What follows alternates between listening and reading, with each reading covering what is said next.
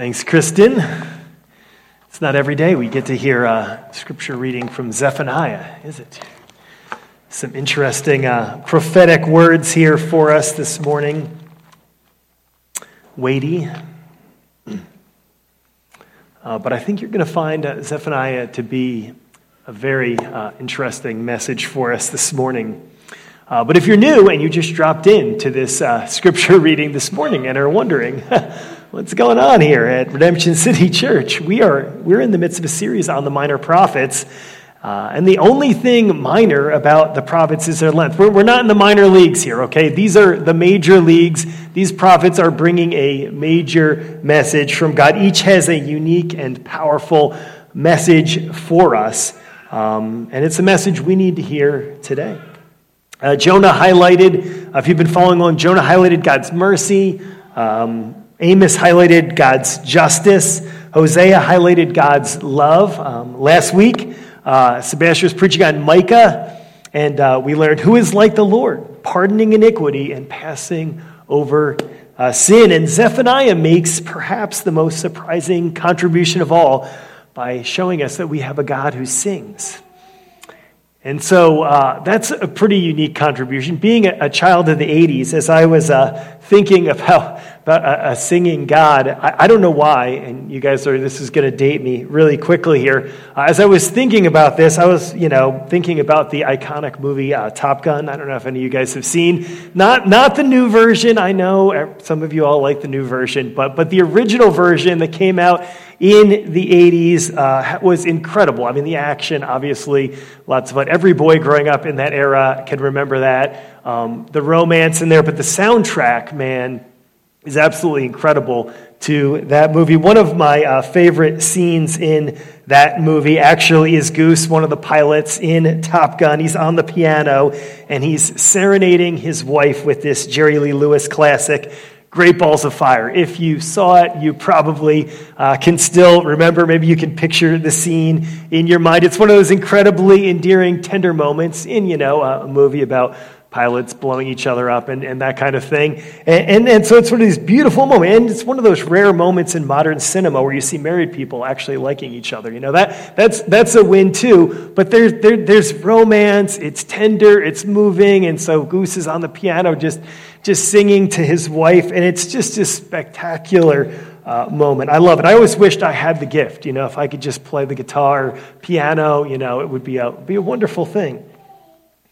But what I want you to see here as we're unpacking Zephaniah, and you're wondering, what on earth does this have to do with the message we just read today? Stay tuned here. While Zephaniah's prophecy is about no human romance, when we come to the conclusion of this book, we're going to see God singing over his people like a bridegroom over his bride. And I'm hoping that's worth hanging in there this morning as we walk through some of the weighty judgment. We're going to come to some beautiful news at the end. But before we get to the singing, let me give you some historical background, okay? We're going to want to set the stage here for this great story. Some of you guys are going to appreciate this, right? We actually learned quite a bit about Zephaniah from verse 1. And so if you were following along in our scripture reading, if you have your Bible open right now and are following, you'll see in verse 1, we get some significant context. The word of the Lord that came to Zephaniah, and then we get this genealogy. He's the son of Cushai, the son of Gedaliah, the son of Amariah, the son of Hezekiah, in the days of Josiah, the son of Amnon, king of Judah. And so this is a significant detail here. Helps us place Zephaniah among the other prophets.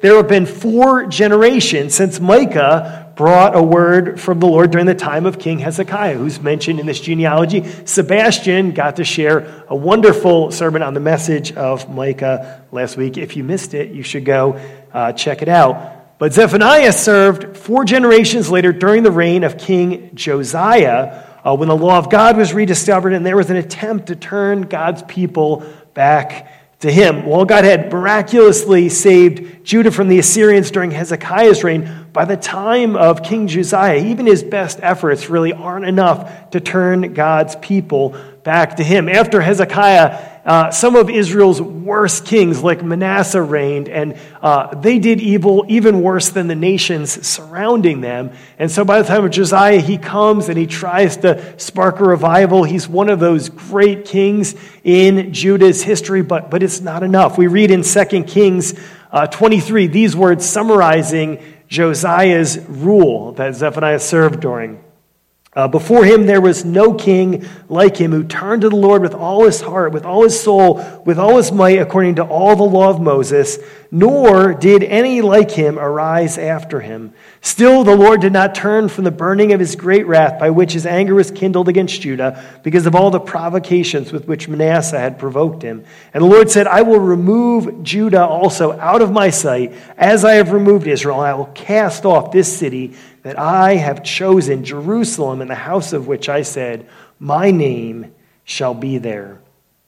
So Zephaniah was apparently a part of King Josiah's attempts to turn God's people back to him, and also the one to bring this unpopular message that judgment was coming. And so Zephaniah has one theme for his book. It's really simple. It's the day of the Lord. That is the big idea as we read through the book.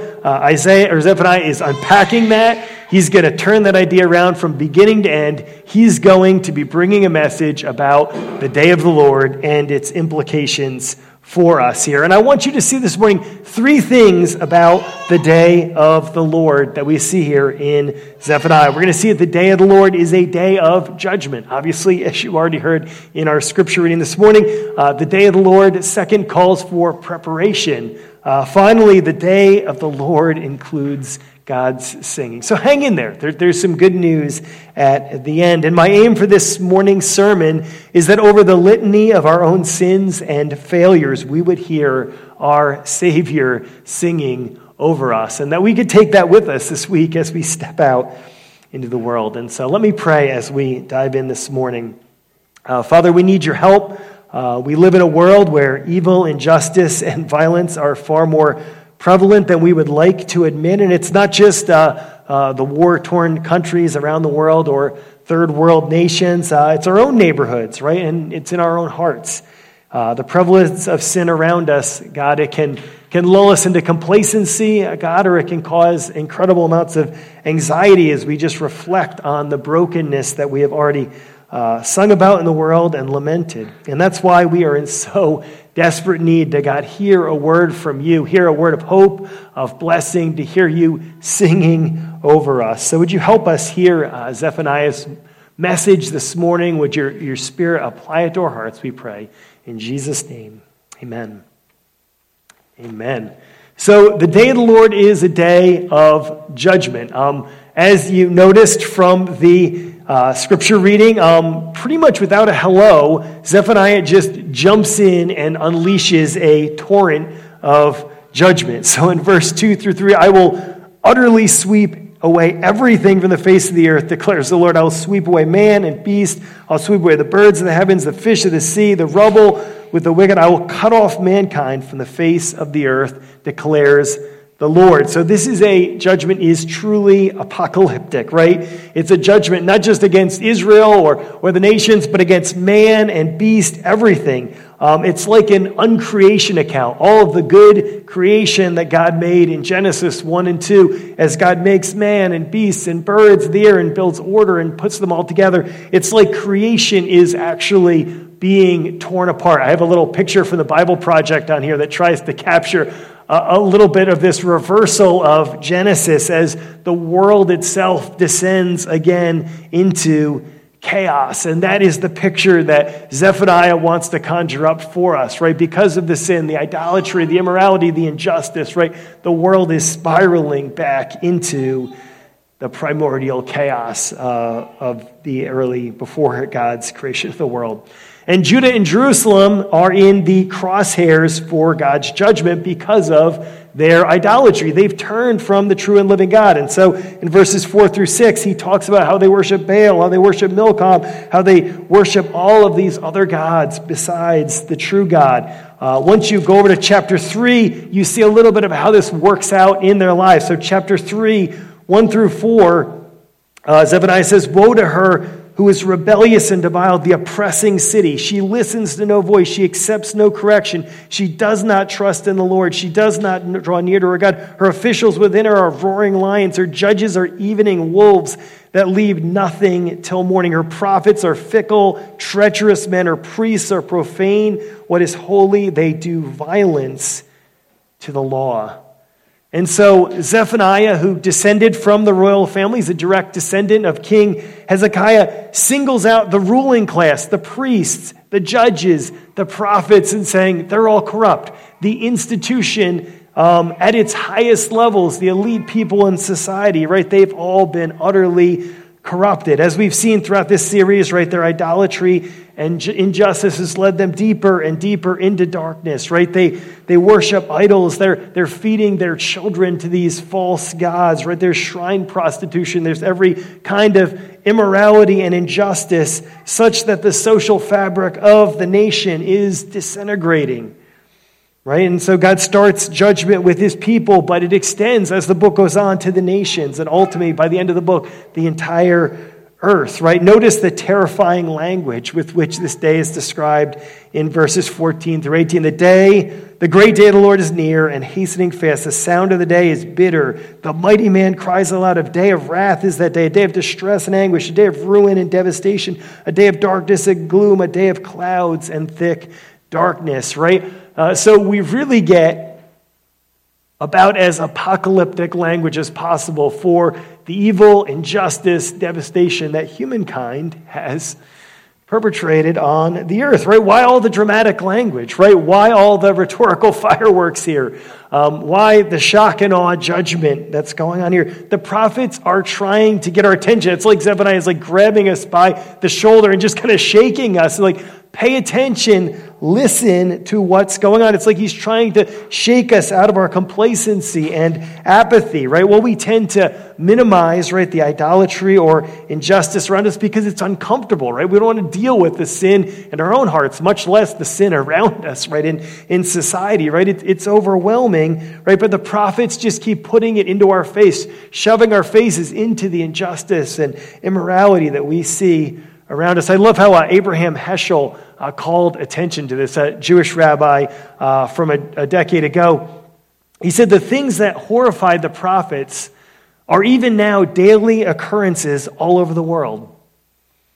Indeed, the sort of crimes and even the amount of delinquency that fill the prophets of Israel with dismay do not go beyond that which we regard as normal, as typical ingredients of the social dynamic. To us, a single act of injustice, cheating in business, exploitation of the poor, is a slight. To the prophets, a disaster. To us, injustice is injurious to the welfare of the people. To the prophets, a death blow to existence. To us, an episode. To them, a catastrophe, a threat to the world. Their breathless impatience with injustice may strike us as hysteria. We ourselves witness continually acts of injustice, manifestations of hypocrisy, falsehood, outrage, misery, but we rarely grow indignant or overly excited. To the prophet, even a minor injustice assumes cosmic proportions. They speak and act as if the sky were about to collapse because Israel has become unfaithful to God. Do you see what he's saying? Right? The prophets won't let us settle for the status quo. They won't let us get comfortable or complacent with the evil or injustice in our own hearts or around us. And that is why Zephaniah keeps bringing us back to the day of the Lord when God will judge the world with justice and make everything right. It's the hope that we all need for a broken and fallen world, which we've already sung about today. And we've already longed for a new creation. Zephaniah is calling attention to that day, a day of great justice, but also a day of great hope.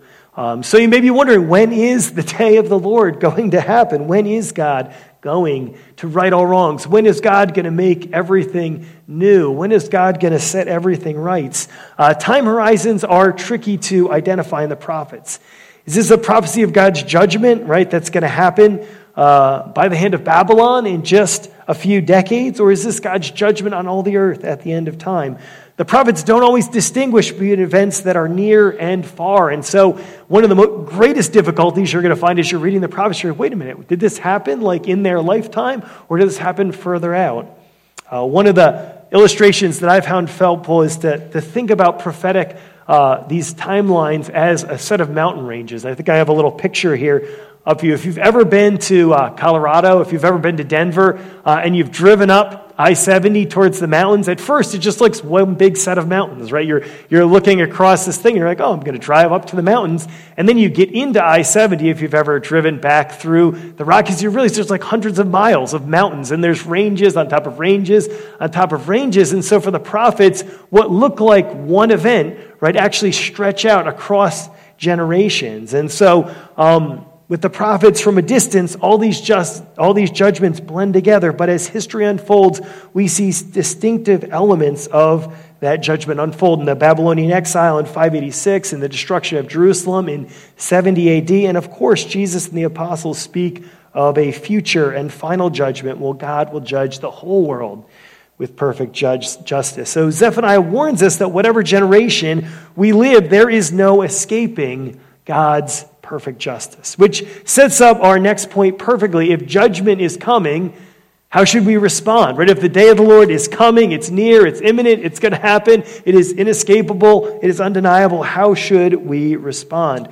We get our answer in chapter 2, verses 1 through 3. And so I want to look here. We've looked at so far the day of the Lord is a day of judgment, also a day of preparation.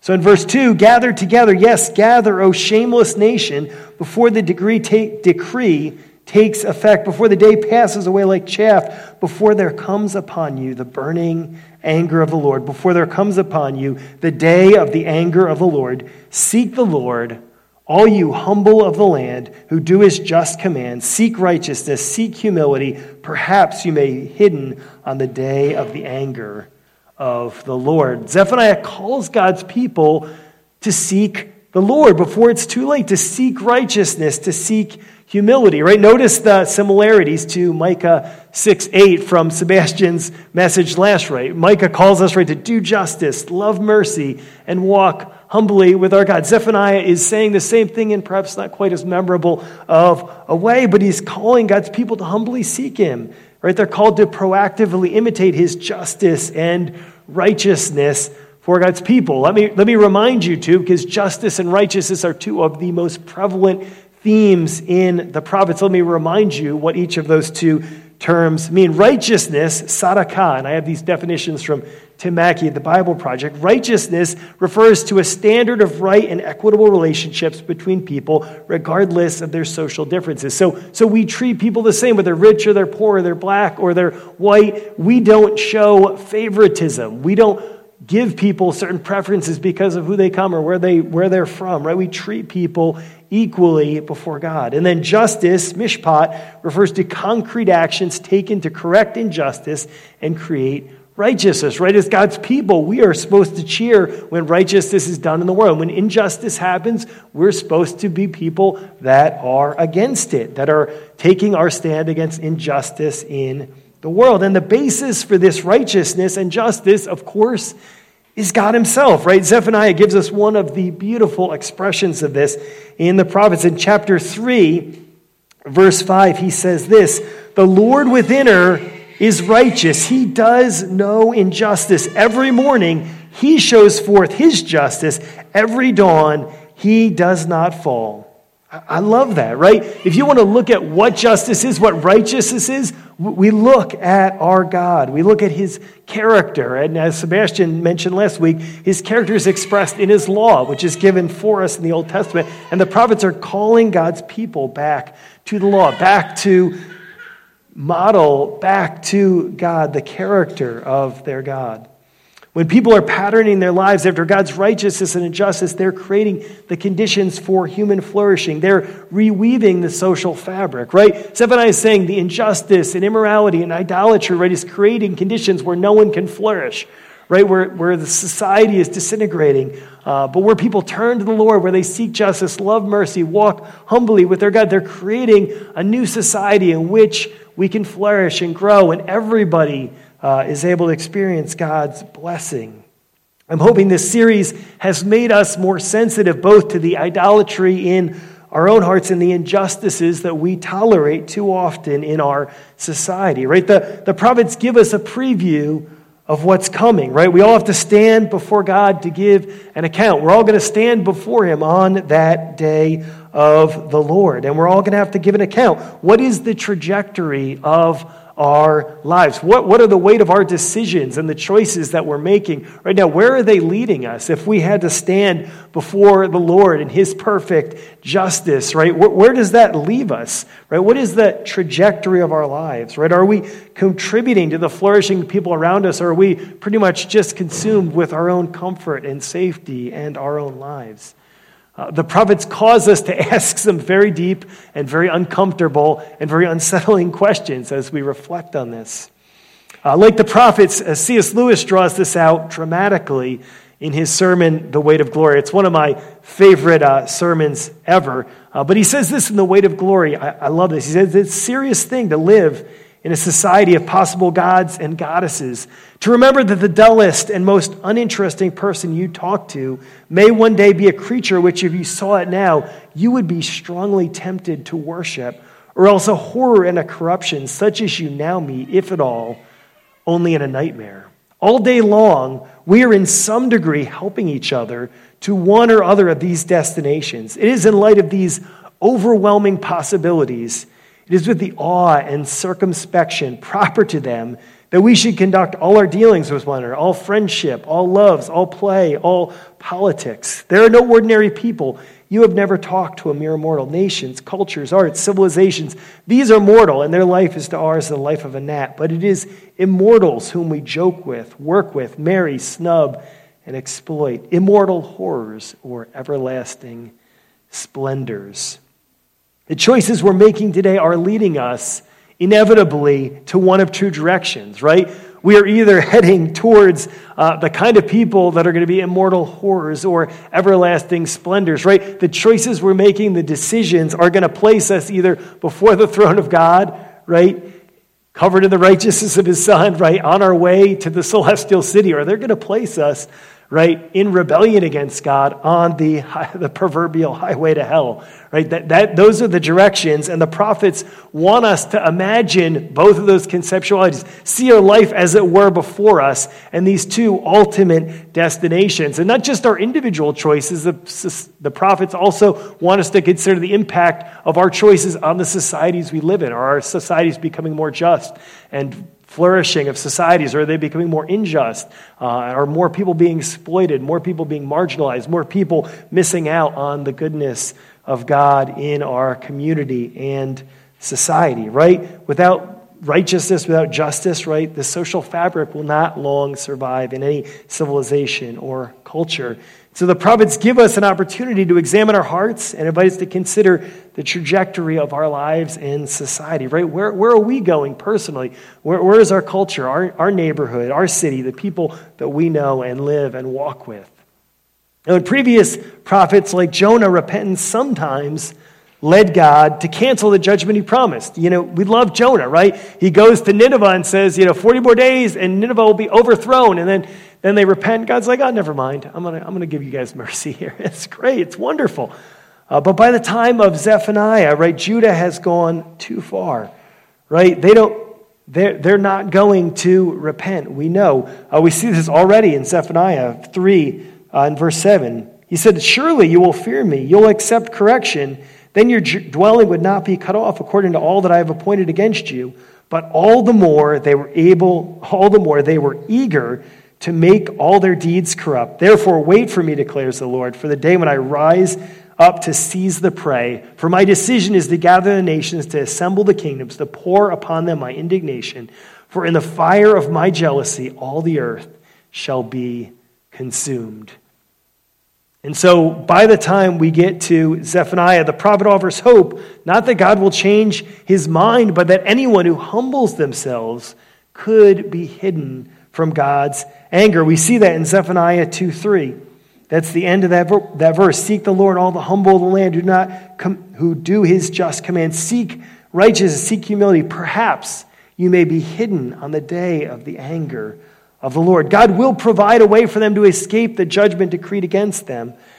And so we've got to ask in closing, how does that happen, right? That is the subject of verses 9 through 20. In these final verses, we move from God's severe judgment to the surprising hope awaiting all those who humble themselves before him, who receive his grace and his mercy, who walk in his ways, who humble themselves, who do justice, who love mercy, who walk humbly with their God. Notice the transition here. It's a breath of fresh air after the blast of judgment coming out of these opening lines. Here's what we see in verse 9. For at that time I will change the speech of the people to a pure speech, that all of them may call upon the name of the Lord and serve him with one accord. From beyond the rivers of Cush, my worshipers, the daughters of my dispersed ones, shall bring my offering. On that day you shall not be put to shame because of the deeds by which you have rebelled against me. For then I would remove from your midst your proudly exultant ones. And you shall no longer be haughty in my holy mountain, but I will leave in your midst a people humble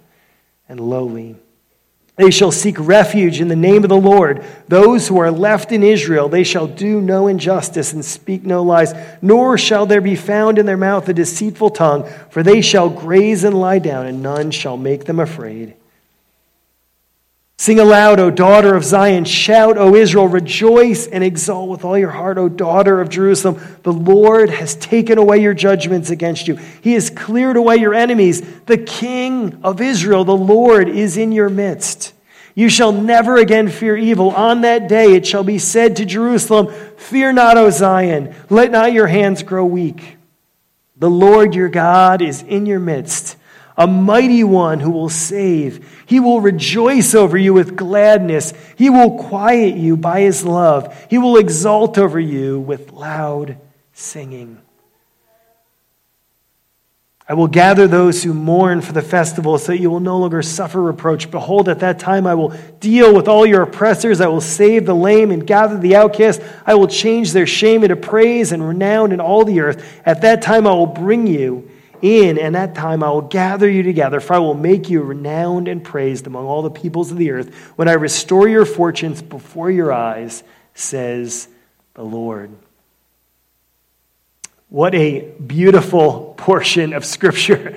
The prophets give us a blast of God's judgment, and then we get this beautiful picture of God's love. Notice what Zephaniah prophesies, right? God will reverse the curse of Babel so that all nations will have pure speech to call on the name of the Lord. Instead of their speech being confused and distorted and rebellion against God, right, they're going to have this unified speech like Pentecost, the miracle, right, of tongues coming down so all the nations can worship the Lord, right? The dispersed and exiled will finally return home. The proud and haughty will be brought low, but the humble and lowly, right, will be brought into God's family. Injustice and lies will be eradicated. Israel will sing because God has taken both his just judgments against them and their enemies.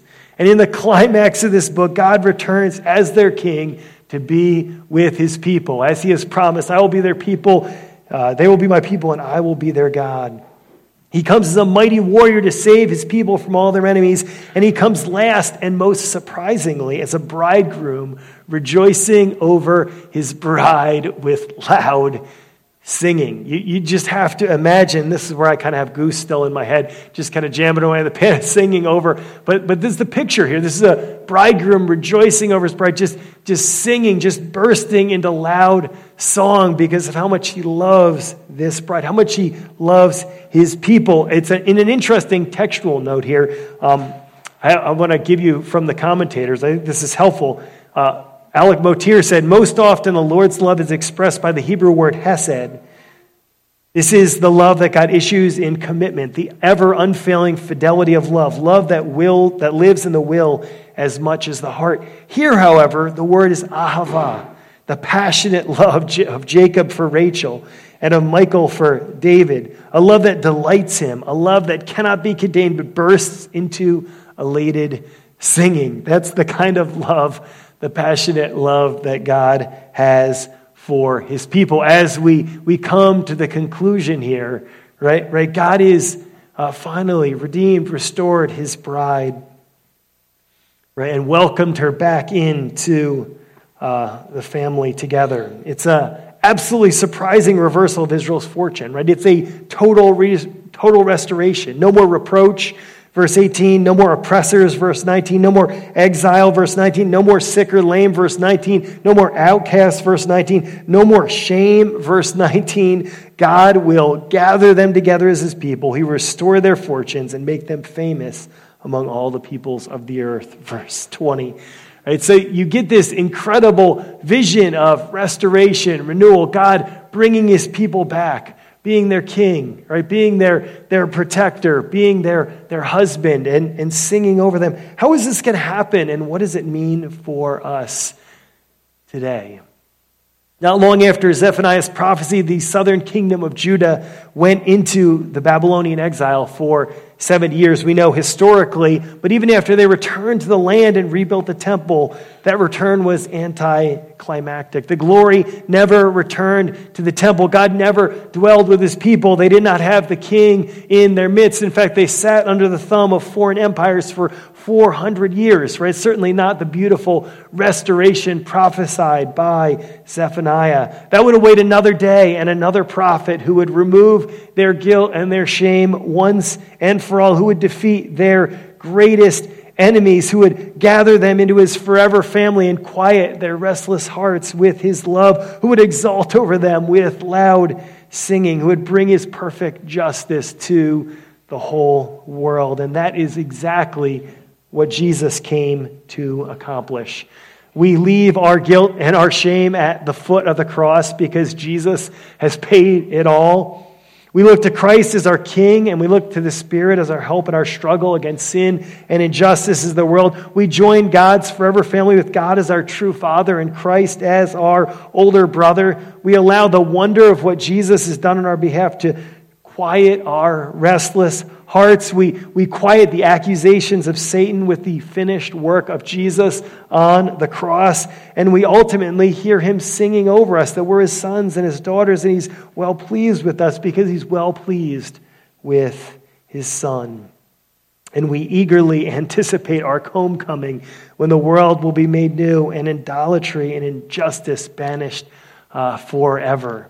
As we sang already, we're wishing for all of it to be made new. And that is exactly what Jesus came as our King to do, as the great warrior to triumph over our enemies of sin, death, and Satan, and as our great bridegroom came to do, to win a bride for himself, a people for himself, and to present us perfect and spotless and blameless before him.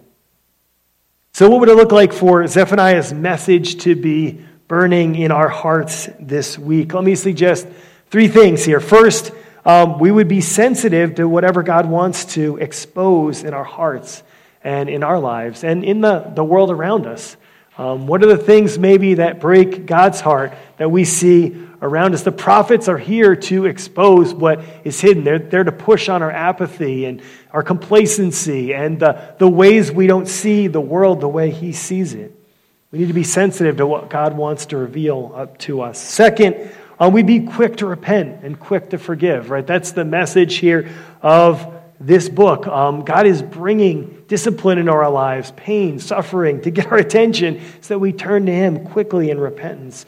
And then we extend that forgiveness just like he has forgiven us to others.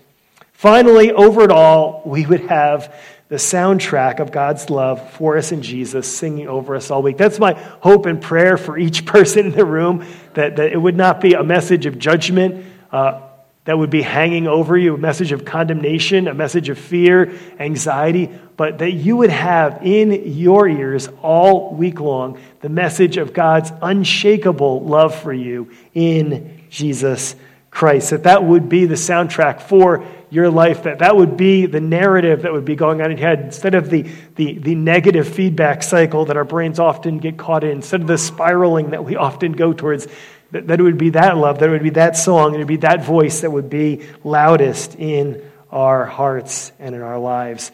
Now you may say, I have been in the church my whole life. And I have never experienced that. I mean, yeah, I know Jesus died for me, but I've never heard God singing over me with loud singing.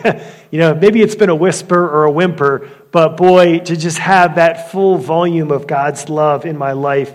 I mean, you may say, man, I don't know about that. And if you say that, you're not alone, right? The struggle is real for us to actually get a handle on just how much God loves us. C.S. Lewis captured this as well as anyone in the Four Loves. And I want to close with this quote this morning. For many of us, all experience merely defines, so to speak, the shape of that gap where our love for God ought to be. It is not enough. It is something. If we cannot practice the presence of God, it is something to practice the absence of God, to become increasingly aware of our unawareness till we feel like men who should stand beside a great cataract and hear no noise, or like man in a story who looks in a mirror and finds no face there, or a man in a dream who stretches out his hand to visible objects and gets no sensation of touch. To know that one is dreaming is to be no longer perfectly asleep. But for news of the fully waking world, you must go to my betters.